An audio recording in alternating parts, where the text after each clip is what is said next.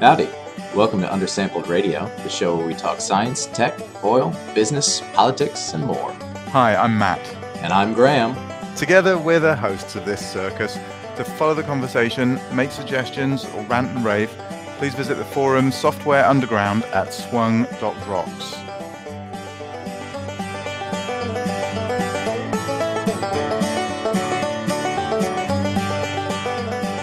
I just reduced my cable my internet subscription at the house down to the lowest speed available. Okay. Want to know why? Really, I do. Okay, because the lowest speed available is 500 No, it's garbage. Down here, the internet is very, very slow.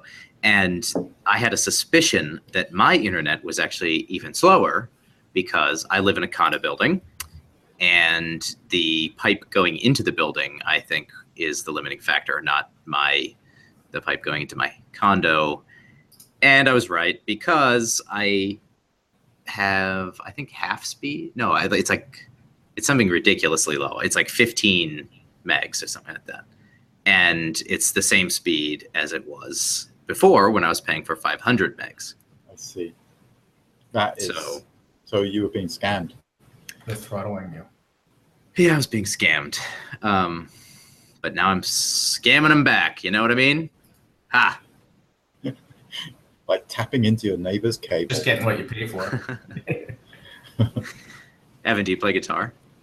I just have it there for decoration, but yeah, no, I like Yeah, it. he does. Yeah. Yeah. And you're a runner too. I wouldn't call myself a runner, but I'd like to run. So I You just ran a half marathon. Yeah. Oh, yeah? Yeah. It would. Well, yeah. There's a May long weekend. I guess that's a week and a half ago. But yeah, it's sort of a kickoff to summer. It's kind of my annual get fit for the summertime thing. So yeah. Excellent. But I'm not using Strava yet, but it seems like that's what all the cool kids are using. So Is that a necessary condition? Does that mean I'm cool? A sufficient condition, I guess that would be. it helps, I think. That's what I hear. Good. Okay, Yeah. good. I just signed up. I love it. Mostly because I can see how little I'm running compared to how much Matt is running. But you have to carry your phone with you, right? And that's... You do. Well, or you just put them in afterwards. And actually, it just got slightly better because, have you discovered the feature where you can draw your routes to record, No. to save them? You can go digitize a route, the elevation gain and the distance, obviously, and estimate your time on that route and stuff like that. It's quite a nice feature. And then you can save it with some comments or whatever, tags and stuff. And until recently, you couldn't, however, for some reason, go and say, oh, I just ran this route, record that as my run. But now you can. You can say, record a manual activity. I haven't tried it yet, but I'm thinking this is what happens. I ran this route, and it'll fill in the distance for you, but presumably not the time. I don't know. So, I mean, most of my runs I add manually. I don't take my phone or whatever. Right. You need to add some photos too, then.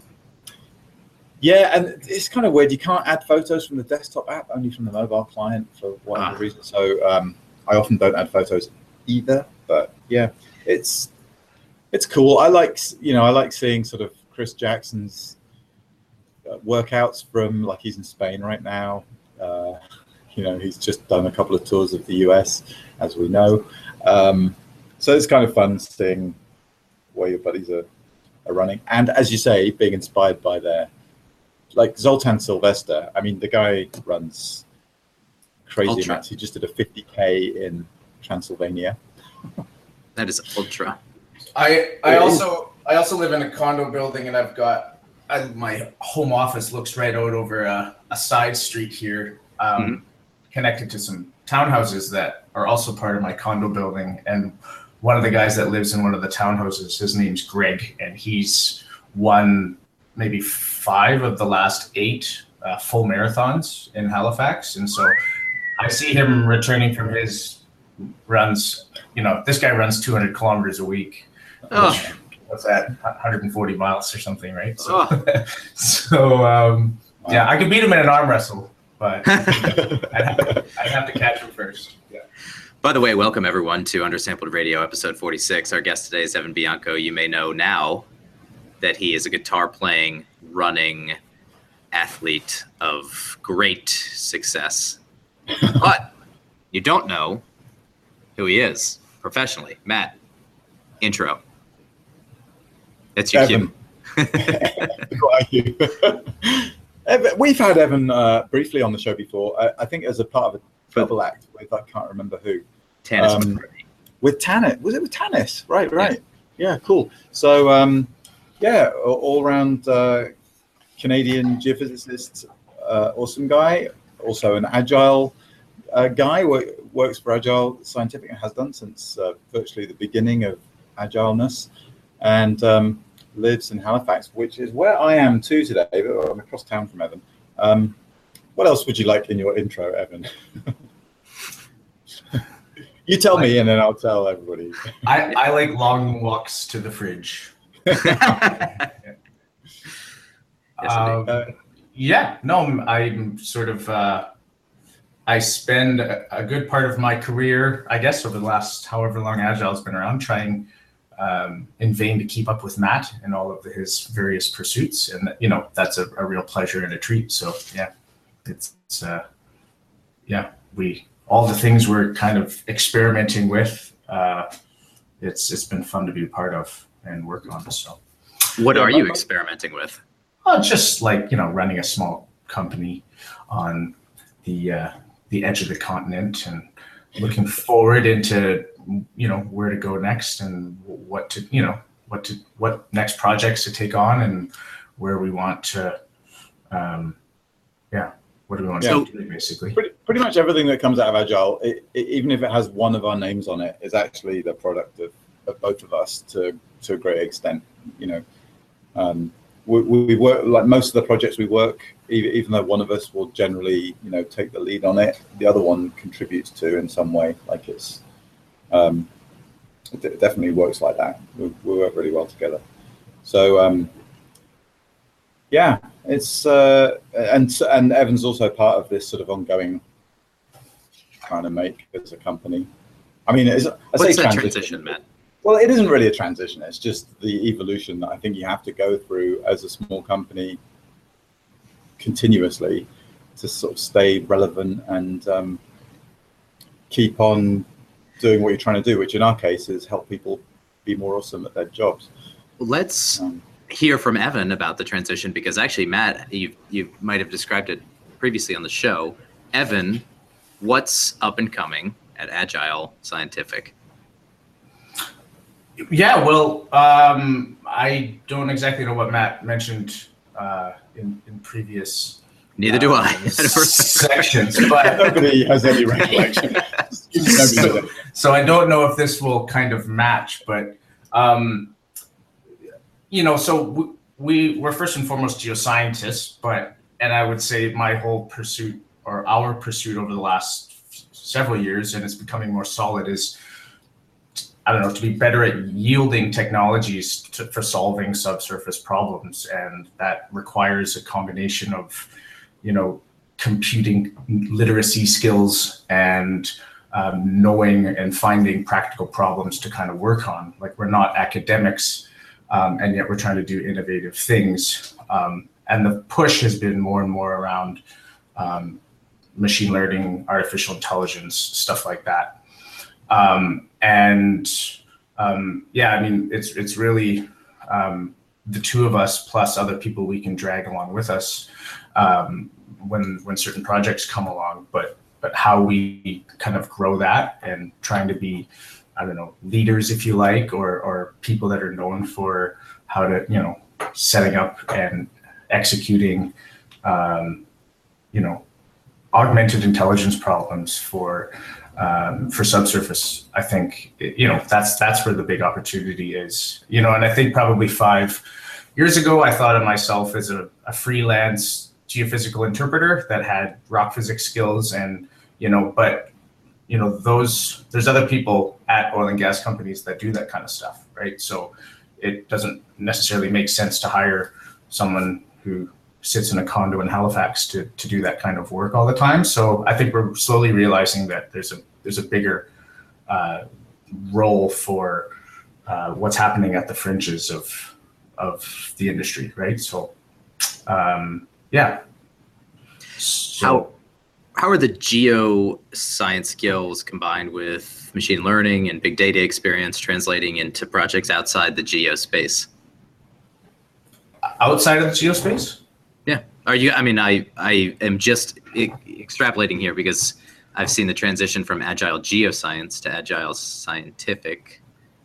Yeah, that's not based on like actual projects. That's more of a wishful thinking that, I think these skills are transferable outside of our sort of domain. And, but some of the stuff that Matt has been working on around natural language processing and various like data mining type applications, I feel, he's using geophysics bibliographic data sets for that, but those things are, applicable to all sort of knowledge networks across different fields, right? So yeah, and we're pretty closely linked to all things, GIS related and map making, image. I think computer vision and like subsurface data are basically very similar problems, right? Like, if not the same problem. And so I find it's more of a pull from all these other fields like medical imaging and computer vision stuff into our space, as opposed to sort of us pushing out petroleum specific insights to those fields. Yeah. So I don't know, Matt, does that make sense? It's more of a pull. It's more of a pull than a push. It's as much of an aspiration as it is as a description of the sort of projects that we're doing. But, we have taken on more stuff that's got less geoscience in it and more, computer programming or data management or visualization or that kind of thing. So it's kind of more a question of where the balance is and where the fulcrum of the project is. But yeah, I mean, and I feel like we're probably not ready to sort of take on a project, and I wouldn't take on a project in like business analytics. Do you know what I mean? It's too far away from what we're interested in, really. Never mind the sort of competency aspect. Like we're interested in subsurface problems. We're interested in scientific problems to do with the Earth. So that, that's where we're going to keep playing. Cool. Yeah. No, I think I completely agree with that. It's amazing to be working professionally on problems like seismic imaging and then go play with a data set about, classic handwritten digits or whatever. As Evan mentions, these problems are directly applicable to many, many fields.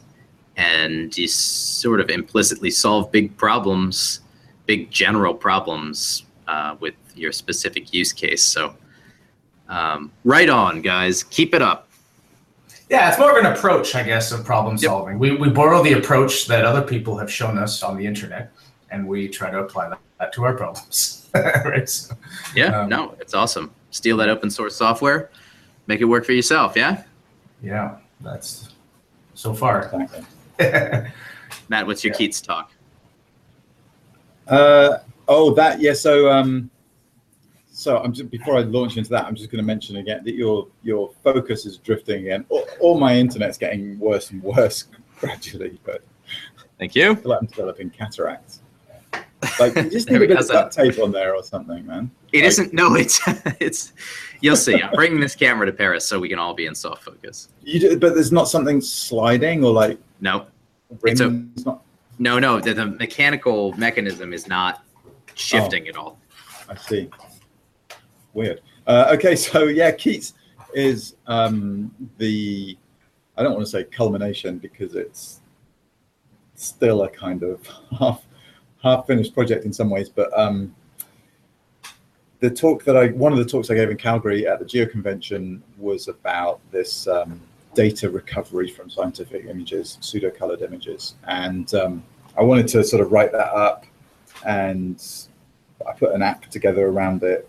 Matteo Nicoli contributed some code as well to for the image pre-processing. And so this app that's up there and the notebook that is part of the talk, I think you can get to it at ageo.co/geocon 2017, or it's the latest thing on YouTube, or I blogged about it today. That's the easiest thing, agilescientific.com/blog. And yeah, so we didn't resolve the problem, I don't think, but we made a bit of progress. And I think the problem can only be solved with a completely different approach than the one we adopted, which was too analytic and sort of brittle. So what next for that project? But maybe someone can pick it up at the hackathon or at some future hackathon and make a bit of progress with it. Where's the code? It's on GitHub. It's on the CSCG GitHub page, which might be github.com/CSCG, I'm not sure.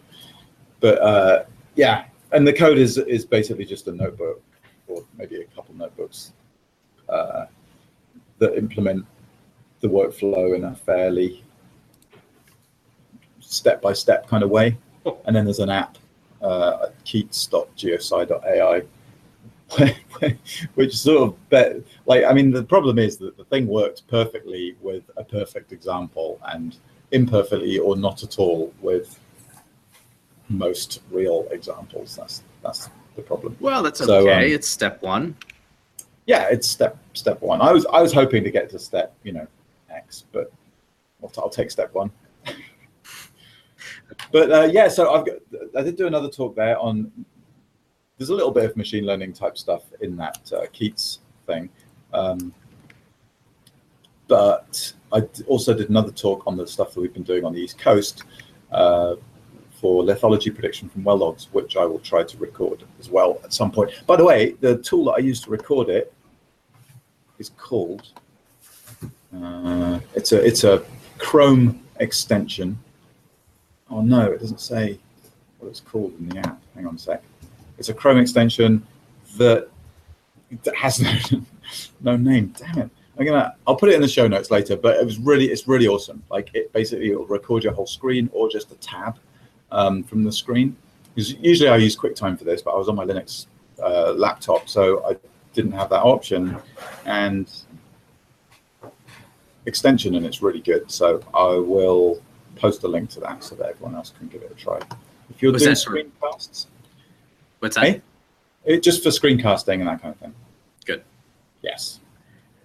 Okay. Well, I've just put the link to the code in the show notes for the Keats talk, and okay. I'm excited to check it out because it's been months now that I've been wanting to play with the Rainbow Bot. Yeah. Right. Anyway, that was one of the highlights of that conference, which I wanted to talk about today. Oh. Yeah. What else happened at the conference? I mean, it wasn't a highlight for anybody but us. So it was a personal highlight. Let's put it that way. We did a blog a couple of weeks ago about our other highlights.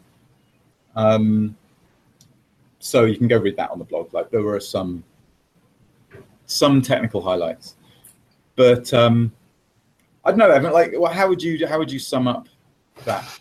The Geo Convention 2017.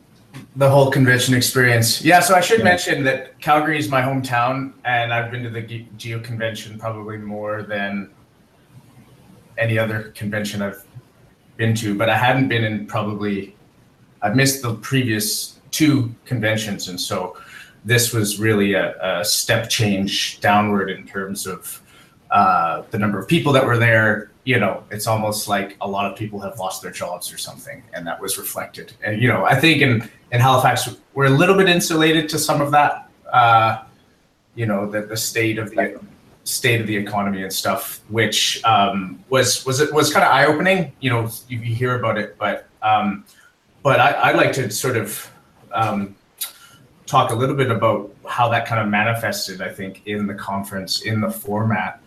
And basically, in a lot of ways, it was the exact same conference. In another way, you could tell that they had maybe some vacancies in the technical program, and they filled it with some different format, I guess, different half-day sessions instead of just another room with talks. And some people that know us know that we like those kind of things. We like, different ways of interacting. But actually, so I thought, I was just looking at the technical agenda to getting some numbers. There was, so it's a conference when there's 10 different sessions going on, like 10 in the morning, 10 in the afternoon for 3 days. And some of the session titles, like, was making maximum use of all of your data. Like, that's a session title. I'm like, who came up with that session title? And then, workplace culture and diversity was, there's the future, how our profession is advancing and changing, getting more from your data. I don't know how that's different than making maximum use of all your data, but it got a different name. Fundamentals of professional career branding, on the offensive, strategic staffing for a thriving post-recovery, the modern geoscientist panel, the value of geophysics. All these things sort of seem like, this sort of throwing life preservers out, to a sinking ship sort of thing. And so there was a lot more of that. And Matt and I were kind of wondering what caused that. Is it the fact that the conference organizers had gaps in the agenda and that they'd never had before? And then there was this created, they needed a demand to fill the seats, basically. Or was this actually out of the demand of the, the current state sort of thing? I don't know, Matt. Oh, and there was this one other particular event that I thought Matt would want to touch on as well, is this sort of Shark Tank, Dragon's Den, like, well, they called it the Grizzlies Den. It was a career placement professional basically ran an entertainment, like, let's do a live audience participation show and tell for people that don't have jobs and are looking for jobs. And it's what does she call it? Edutainment or something, like it's educational and it's entertaining. And yeah, I all felt that was kind of off-putting. Like, here people are, in like real career crises in sort of and we're sort of putting them up on stage as a spectacle, and in the sort of surrendering to these sort of overlords of influencers and decision makers and stuff. And I found that really sort of demoralizing in a way. Like, we somehow have to get the approval of other people that don't even know us in order to sort of demonstrate or find our value and our worth. So, to me, that was kind of like an overarching theme is, like, I think there's a lot of people who are struggling to find their relevance and their value in maybe in an industry that has changed. And I'm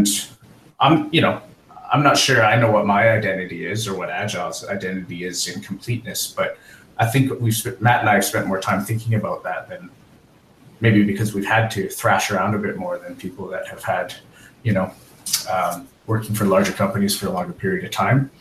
So yeah, that was interesting. There's the sort of more social or community or human elements of the conference. I feel like there's in a struggle right now. What was the participation? What was the audience participation like in some of these non-traditional sessions?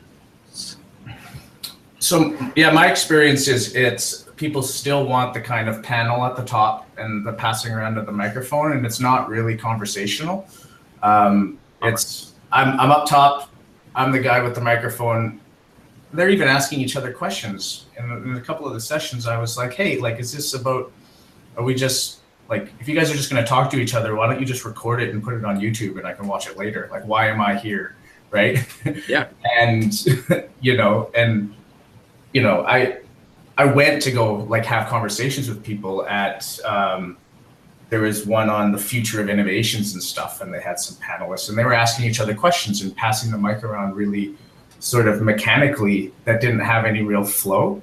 And I'm like, hey, how about like, I want to ask more questions about that. And, it was almost, it's like most people don't have the moderation and facilitation skills to pull off that kind of dynamic conversation. If you watch, I don't know, one of these sort of panel news shows on TV, they're fast moving. The questions are quite provocative. There's quite a bit of, real debate, not just kind of people essentially making things up on the spot, right? Because they either didn't know what the questions were going to be or haven't thought much about it. I mean, quite often, yeah. So I don't know. I don't want to just sort of lay into these things. I mean, they're for me, the lack of audience participation was fundamentally the problem. Like that's what it boils down to is, giving the organizers the benefit of the doubt that they actually put these sessions on to be more participatory and to be more collaborative and to make the conference something that a conference full of talks isn't and cannot be. I hope that's the reason they did it, and it wasn't just like, oh God, we've only got 7 sessions. What are we going to put on in this other room that we have? Let's ask, Buddy to do a panel discussion. Those are easy. Do you know what I mean? Like, I really hope that wasn't it. So giving them the benefit of the doubt, look, and I absolutely applaud that, because it is, well, it could be a slightly bold move, right? To say, no, let's like have these discussions out in the open and like keep it dynamic, and we'll field questions from the audience and nobody knows what's going to happen. And that could be really exciting.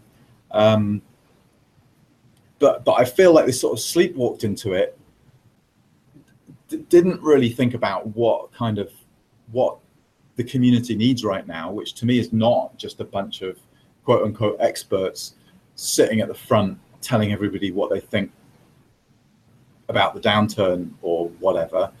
It's just not what's required right now.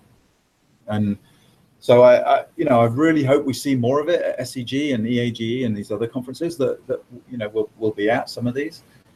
The thing for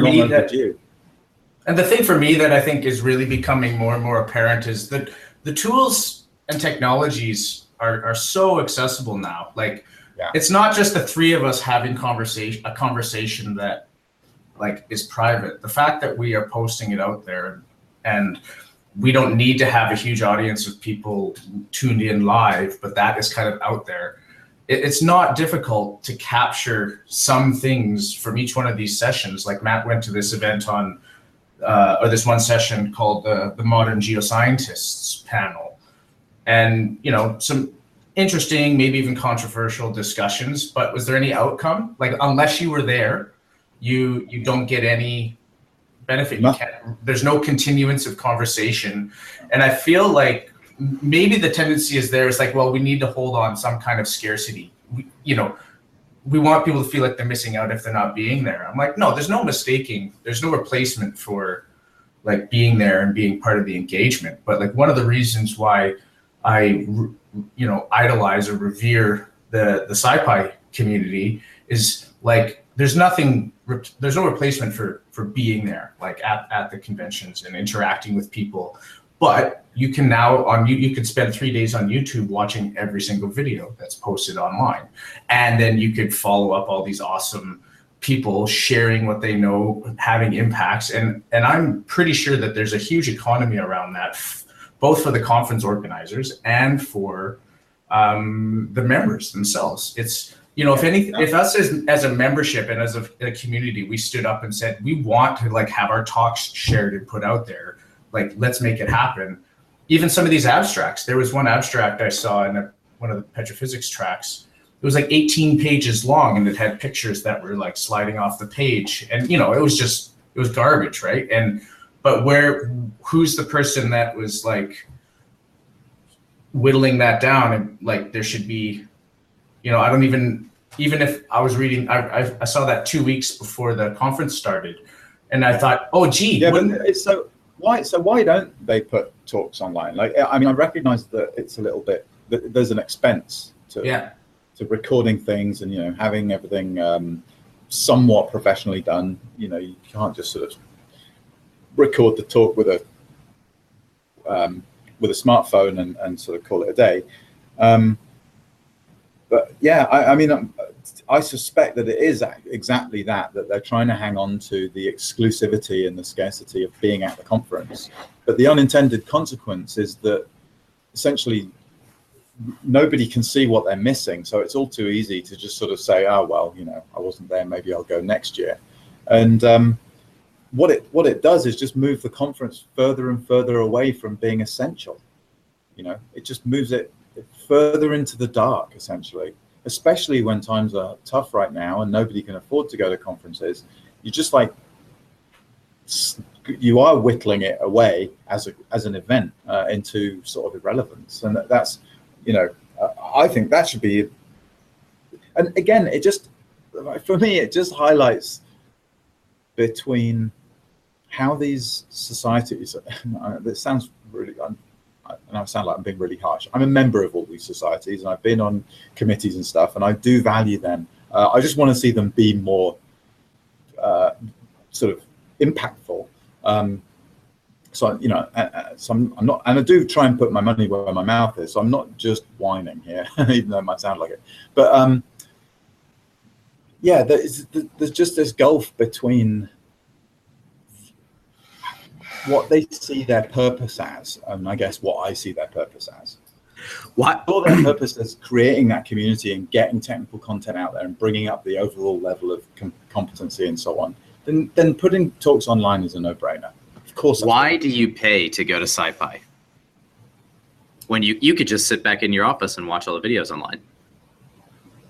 Yeah, well, I mean, like Evan says, they've done an amazing job of creating an experience essentially that is magnified if you're actually there, because there are it goes way beyond just sort of coffee and meetings in the hallways. Like, they actually formalize some of the community activities with things like birds of a feather meetings. There are tutorials where people have their laptops open, replicate the buzz in the room during the lightning talks online. There's a real palpable electricity in the room when the lightning talks are going on. And they do a really nice job of all the sort of social events and the stuff that goes on around the periphery of the conference. But there is no big exhibition hall, so that's not it. The sprints, of course, you pretty much have to be there to participate in. So many of the people who are core in their communities would be sorely missed, kind of thing. Because they've created an environment where people are missed. Yeah. I mean, if someone doesn't come to SEG or CSCG, who cares? It doesn't make any difference. It's exactly people, whether they're there or not. The reason you go to SciPy is if you want to participate. Either you want to learn something, like you show up with your laptop, right? And there's internet, you can connect to. People will help you. You can't go to SciPy, and I'm using SciPy. I'm sure there's other technical conferences that are as good or better in probably in tech circles, but you can't go to SciPy. You have to try really hard and not get anything out of it. You know what I mean? Whereas I felt like at the Geo convention, I'm trying, I'm pushing, you know what I mean? As a spectator, and it's not sort of receiving, my need or whatever, or sort of, the ticket price. But I would argue that, why would anybody go to a live event anymore when you can why would you go to a concert if you can just watch a better recording of something on YouTube or on your home theater system? You go there for part of the experience, and ultimately we are social creatures. But let's face it, conferences aren't like going to a concert, right? They're not that good. The quality of the entertainment, I think we're kidding ourselves a little bit too, right? So I think, we have to kind of take back the the role of the participant in these conferences, right? They should be at the forefront as opposed to the speakers and all of that, right? And the organizing committee and the coffee break sponsors and stuff. So, should they allow online participation? Should they allow people to call in on YouTube and ask questions in real time of the presenters? Oh, they're nowhere near ready for that. I mean, they can't moderate what's happening in the room yet. No, yeah, I get it. Yeah, but no, I mean, like you need to have. Yeah, I mean, it's. Yeah, I mean, I think I wonder a lot. Like, I hear in my head, Matt's mentioned me something before in the consulting work that we do. It's like, don't talk to people necessarily about the tools you use, because the tools don't matter. It's the outcomes, right? And the same thing I would go with conferences. All these devices or tools or technologies, the tools don't matter. Like, what matters is the connection, right? And because why would we spend so much energy like connecting with people? So I would say, do whatever you can to allow people to make the connections they want to make. I found it interesting that on the abstracts, they didn't even have author emails. So I couldn't send an author an email and ask them a question to like meet up beforehand or whatever, right? So they probably do that because they can't give people's emails out or whatever. But I'm just like, what's the point of this this big trip if you can't connect with each other, right? And I feel like that's going to become ever more important as we kind of reassemble ourselves as technical professionals in sort of the doing of what's next, right? So that's an interesting idea. I like the idea of one-on-one interfacing of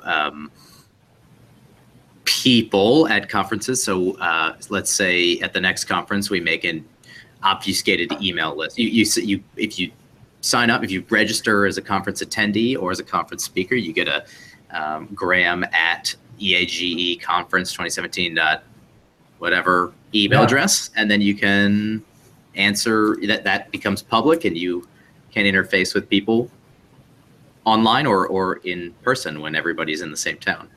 That'd be cool. Yeah, something like that. Yeah, I was at a Strata conference a few years ago, one of the O'Reilly Strata conferences, and which is sort of big data, basically.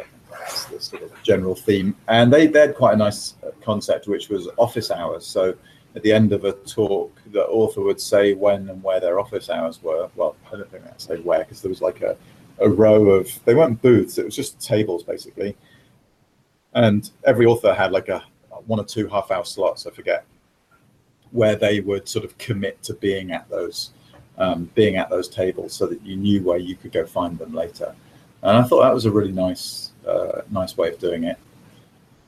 For me, there's always some checklists or a checklist of stuff that I try and have in my talks around finding me, finding the content of my talk, finding the stuff you need to replicate the things in my talk, if possible, so the data and or code, and things like references and so on, and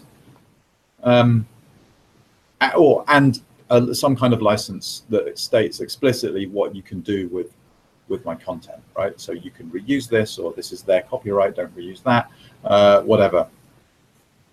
And Evan and I were, well, I think it started off as a joke, but I think we're going to find a way to do this, to sort of basically make some kind of checklist that we can point people to, or give people, maybe even print it out and literally give it to people at conferences, so that when they go to other talks, they can kind of go through this checklist and go, oh, actually, wow, I can't get in touch with this person. I can't reuse any of their stuff.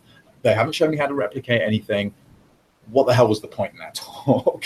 And so what we were talking about was, offering a prize, basically. I don't know if it's just like a random draw, but anyone who meets, I'd almost be prepared to actually say, any talk who checks all these boxes, I will just give them all a prize, because I think I will literally be buying 3 prizes at the end of the conference.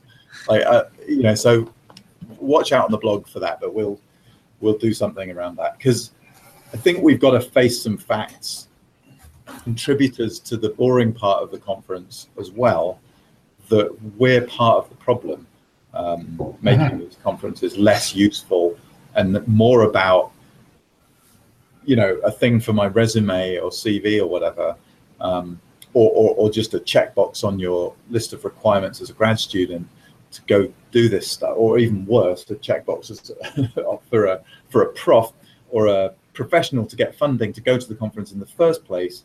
It's like, I guess if I just put my abstract in, then at least I get to go to Paris. How sad is that if that's what we've become, right? If that's all it takes, basically, is a crummy abstract and make a PowerPoint on the plane. You guys tend to go to more live events, whether it's conferences, hackathons, teaching, attending as students, live events than most professional people do. And that, it's due to whatever marketing or wanting to connect with people, help people. But the question is, loneliness. Yeah, that's right. There's nothing to do in Nova Scotia. Do you guys find that there is more participation from the younger generation at conferences and live events like this than the older generation? No. Okay, so no. I've been sitting here trying to find a reference for this while you guys have been talking. I went to a live event last year where Jim Coulter, who's a hedge fund owner or something, whatever,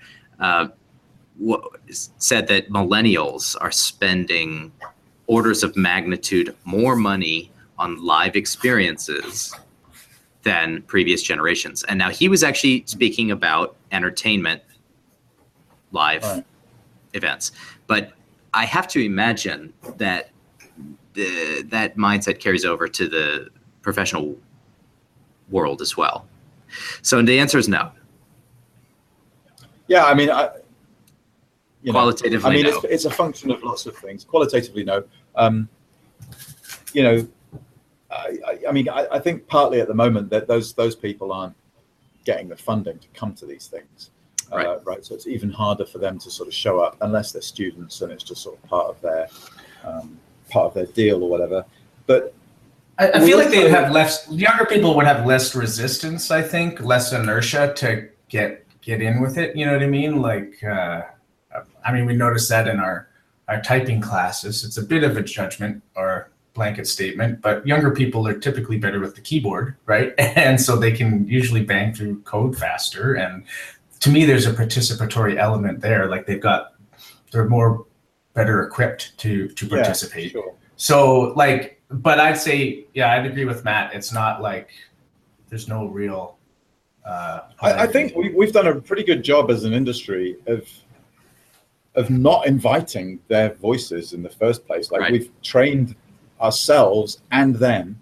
Yes. And to me, panel discussions are a perfect way to do this, right? Because how do panel discussions work? Well, you ask some sucker on the committee to invite someone, so they ask their buddies because that's the easiest thing to do. And hey presto, you've got a bunch of old geezers on your panel. And sure, most of the panels did have a young professional, did have a woman. There was a little bit of diversity, but for the most part, there wasn't. And I think the way that we do recruitment, the way that we invite participation at events, the way that we build committees, all of these things lean towards, or rather lean away from, inviting participation from professionals. So with respect to sort of reverse ageism, I don't want a young doctor because he may not know enough and cut out the wrong artery, whatever, I don't know. However, that young doctor is probably better versed in the modern practices of medicine, right? Is up to date on research, is experiencing, as Evan says, is more willing to try out new things. Do you think that it's our own shortcoming that we don't trust the new generation of scientists who present, unless it's on a poster?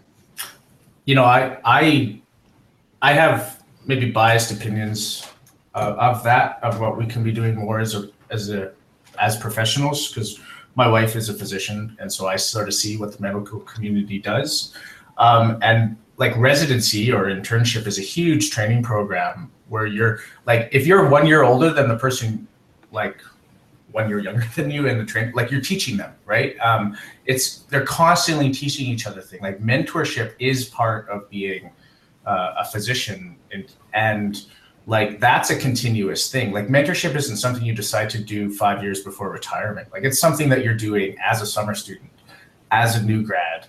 And I don't know why we don't have that. Maybe, I think the reasons hospitals do it in Canada is because they need residents. They need the teaching resources, right? They pay them less, and it's a distributed thing. But it makes for sort of lifelong learning being an actual like practice, not just a week-long conference you go to and you tick it off your continuing professional development, right? So I was going to mention that.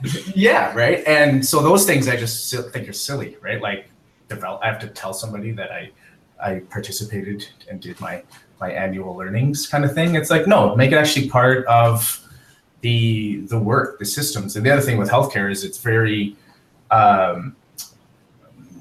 what's it called?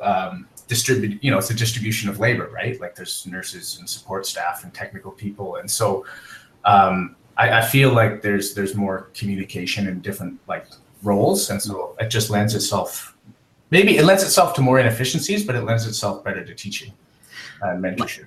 So. Last week, the Louisiana Board of Professional Geoscientists sent a threatening, by the way, email out to all of its members, professional geoscience licensees, that they were beginning audits and they would be auditing your continuing education credits. I look forward to it. Yeah, why do they want that? Because the training companies and the people that run these development courses have a decrease in their revenue, and they're trying to, you know what I mean? Like you wonder what's the role of that. I wonder how many people. So just like you guys, I guess this is just an echo chamber because most of our audience too. But I love doing things that I've never done before, and working with new algorithms, whatever, trying new solutions. And so, is the problem somewhat self-motivated? I mean, how do we encourage geoscientists in particular to want to learn continuously? I don't know. To me, that's the notion of what it means to have a scientific mindset, right? Is to have curiosity, but maybe not everyone shares that perpetual curiosity about things, and they're more task-driven or, dare I say, process or engineering-driven towards, doing things. And it's what marks sort of professionalism. It's what distinguishes between a professional and a laborer, essentially. I mean, I have a real problem with how the professional societies, because geoscience, like engineering, is regulated here in Canada as well. So there is a professional organization or association that, and it's self-regulated. So it's geoscientists sort of making sure that you don't call yourself a geologist if you're not a registered geoscientist, right? You can't put geologist or geophysicist on your business card, or claim to be doing geology or geophysics as a company if you're not also further registered as a permit holder.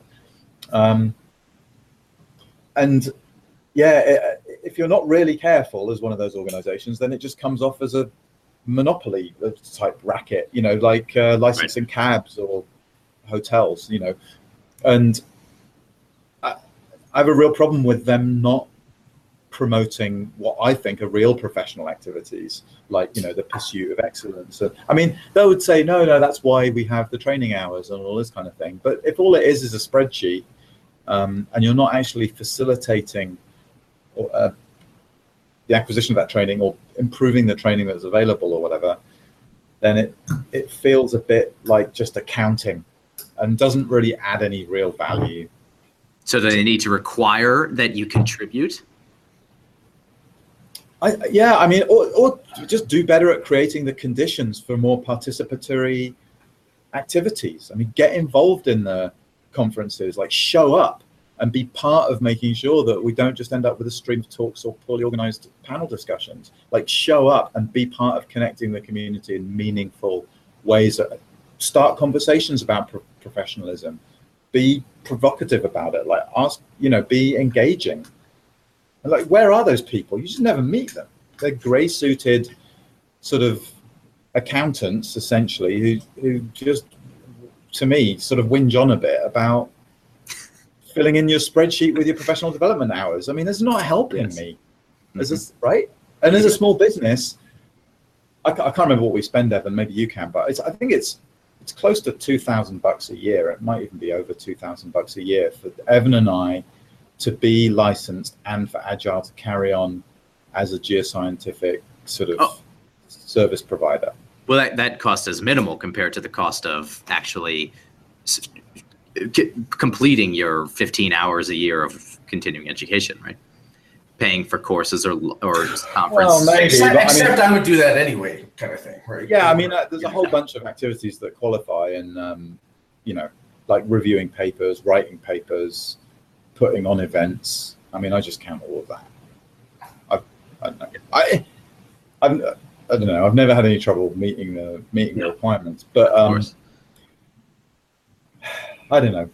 I mean, I get that it's a bit like with, I don't know, education in schools, right? It's like they want metrics, and the low-hanging metrics are your exam results or whatever, right? So you just sort of pick those, but unfortunately, they don't really reflect anything meaningful. They're totally gameable, and you end up with a weird competition going on that isn't focused on the stuff that actually matters. Well, if our audience is interested in learning something for the sake of learning rather than for the sake of filling out a spreadsheet, come join us in Paris in 1 week. Actually, don't. You can't. We can't take any more people. Oh, so if you're not already joining us, disregard that. And too bad. No, not too bad. If you're not already joining us in Paris, then please put. I can't remember the weekend, but it's one of the first weekends in June 2018 in your calendar, and come join us in Copenhagen. Okay. Yes. What are you looking forward to at EAGE conference? Yeah, Evan. Yeah, really, it's a front-loaded week of excitement for me. I mean, we're all going to be at the hackathon, and then immediately following that, on the Monday, there is a workshop. So I imagine it'll be 50 to 100 people and a bunch of panelists, but it's around data science stuff, and so it's a nice sort of way to sort of finish the hackathon. Maybe there'll be some interesting people to talk about how things went. And to be honest, I haven't really looked beyond Monday after that. Yeah, and I'm like, we're kind of like a married couple in that we sort of try and spread. Like the whole point of being married is to spread your responsibilities out, right? As a sort of that's it. As a unit, I mean, this is completely utilitarian. So I completely rely on Evan to. I'm the romantic one. Read to read the program, and then just tell me, Matt, go to this room at this time and this room at this time. So I haven't looked at the program either.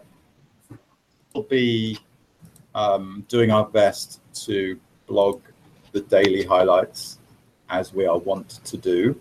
And we'll have an Undersampled Radio episode or 2 or 3 or something. Yeah, we will. What about a walk around on the show? Outside broadcast. Yeah. We should do. We'll totally do something. Indeed. Not for drunk people sitting across a room talking about socks and quantum mechanics. Well, that was a trial run, Matt. Trial run. Hey, Evan, what are you reading? And you get ready, Matt, to answer that question too. I've been slowly reading this book. It's called Whiplash. It's written from two guys, Joey Ito, who's the director of the MIT Media Lab, and Jeff Howe. He wrote a book 10 years ago called Crowdsourcing. In fact, I think he was the guy that coined the term crowdsourcing. And yeah, it's basically Whiplash. How do we survive our faster future? So it's like 12 principles of or strategies, I guess, each with sort of stories of how to, exist professionally, maybe in the next 5 or 10 years. So I recommend it. It's got some interesting stories from various people. Like how a Kickstarter campaign basically did what the Japanese government couldn't assemble in a matter of days in order to get like Geiger counters mounted on cars, for radiation detection monitoring in Japan and stuff. And so a lot of the things we sort of are beneficiaries of in this sort of connected age. And we try to exploit in our work. Like there's some interesting examples of, basically the idea that you don't need as many resources as you used to in order to make things happen and make a difference. And I'm quite enjoying it because it's not, I don't know. I read a lot of nonfiction books on technology. I don't know why. I find them more exciting than novels. Before we went to Matt, I just want to say I had one other comment I wanted to make after Matt talks about his book about professional societies again. But yeah, that's it. Matt. I brought this with me. I don't know if my bandwidth is up to this. Downhill from here. By somebody. Anyway, so it's a description of this guy, Gavin Boiter, running from John O'Groats to Land's End, which, if you know anything about British geography, is basically the top northeast end of Scotland to the bottom southwest end of Cornwall. So it's something like the route that he takes is something like 1,100 and something miles. And he tries to run it in a month. And he's just a regular kind of marathon runner, I guess, sort of 320 marathoner. So a little bit like me in a way, in terms of his running ability. So it's, anyway, part of my kind of attempt to the runner to carry on doing it through the shugly knees and whatnot. Well, keep it up. What about you? Oh, I forgot I was going to have to go to. I'm reading a book called Dark Pools by Scott Patterson. It's about, have you read it? Trading? About these dark trading pools? Yep. It's about machine trading bots, algorithms, sort of a brief history and on where we stand. So the subtitle for the book is The Rise of the Machine Traders and the Rigging of the U.S. Stock Market. So the book was published in 2012, so it's missing quite a bit of contemporary history on not only the global economy and the U.S. marketplace, but also sort of the state of artificial intelligence and trading bots in particular. So anyway, it's good. It's fun. So Evan, back to you. Yeah, right. So back to professionalism with a capital P. One of the sessions on the how our profession is changing at the convention. The president, I guess, of the Alberta Association of Professional Engineers and Geoscientists of Alberta gave a talk. There's a lot of text in it, but basically the idea was to update the standard of practice for authenticating professional documents. This actually putting your sort of stamp of approval or of authenticity on, a piece of work that you've done. Like this kind of thing I've never done in a literal way, but I guess, that's what you do when you put your name on something. But it was, the mechanics of how that would actually happen in sort of a digital world was sort of interesting to me. In the same way that we haven't quite figured out necessarily copyright of, you know, machine learning data sets. You guys were talking in a few episodes back, again, I think this is an instance of professional societies not really fully understanding the true nature of digital information and digital technology. And really this whole thing was like, I don't know, like I wasn't totally sure on what the incentive was or the motivation for, you know, putting a digital stamp, if you like, on a geocellular model, or like, am I supposed to put a stamp on a seismic volume that I process? What if there's 10 people, you know, in the pipeline of the seismic acquisition and the processing and the interpretation? Do we all put our stamps on it? You know, and to answer my own question, I think the answer is yes, but we don't need our stamps, but we should actually put our names on it and do this awesome thing called attribution, and we should attribute each other, right? Not so that we can like blame and name call each other when things go wrong or things don't work out or modifications are needed, but so that we actually take back some of the ownership and accountability and individuality in the work that we do, right?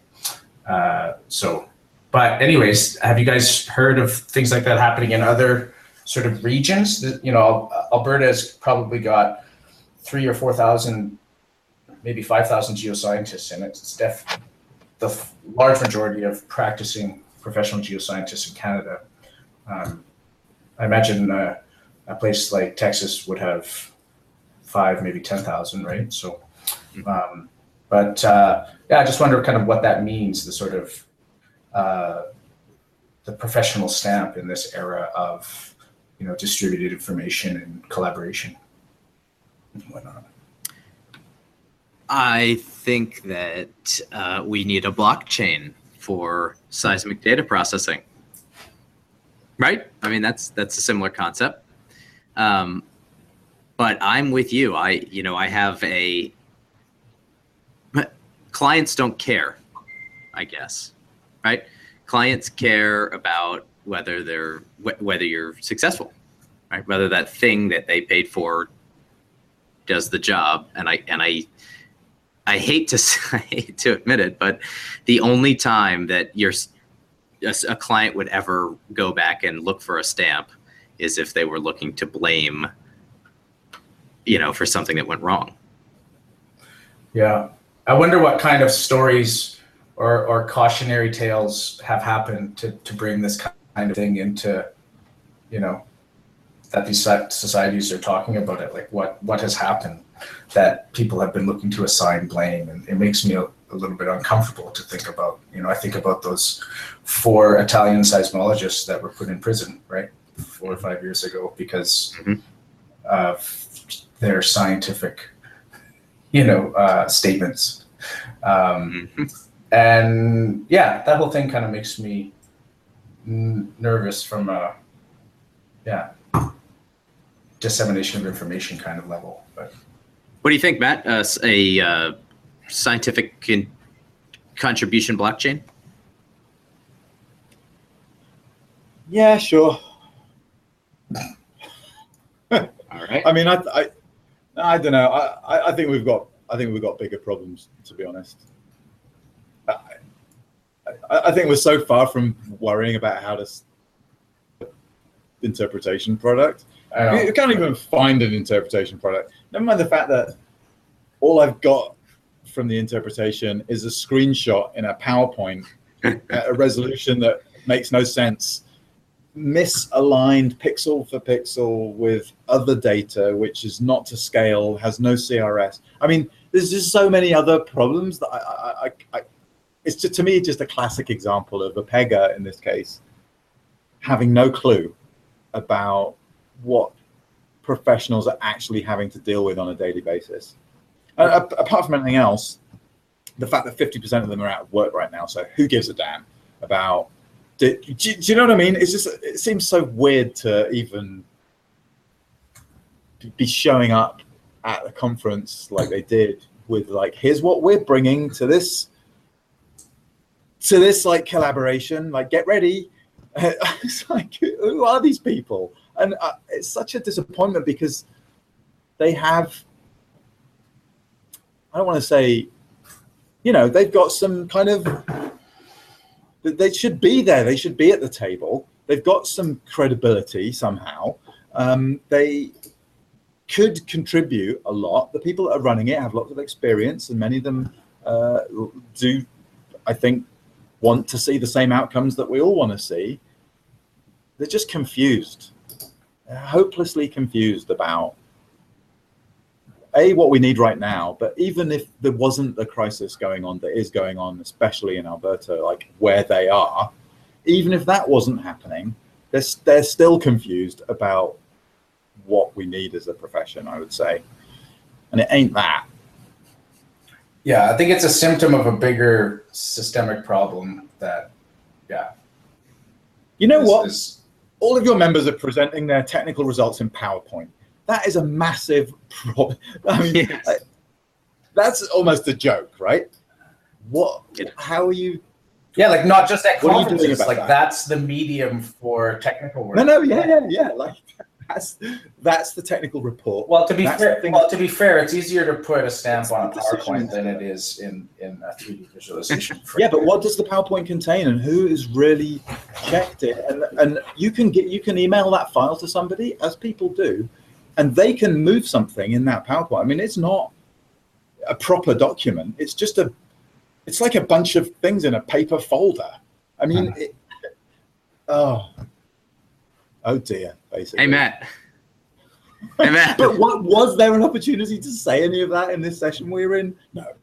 Because as soon as the guy was done talking, it was on to the next old geezer, who was equally, I'm afraid, disconnected from planet Earth and didn't contribute anything, unfortunately, to the discussion either. And so it was a thoroughly unsatisfying. I'm really sorry. I just better shut up now. I need a cup of tea. Sit down. Oh, yeah, I'm sitting down. Hey, check it out. I wanted our audience to see that. Okay, so if you're listening to this on the radio, Matt is wearing a Software Underground shirt. Yeah, it's happening, guys. It's happening. Software Underground is emergent. Now that everyone from CSPG has signed off, where can the rest of the audience find the Software Underground, Matt? Softwareunderground.org. So the first thing we'll be doing is publishing a rigorous volume of standards for geoscience, the application of geoscience. No, I'm just kidding. Software Underground is all about helping you out in the moment and having fun doing, mostly hacking on computers and stuff like that. Like it's it's not an organization at all, just to be clear about that. The .org thing doesn't mean it's organized or organizable. .disorg. That's what you need. Hey, Matt. Yeah. What comes once in a minute, twice in a moment, but never in 1,000 years? Oh, well, the letter M. Nailed it.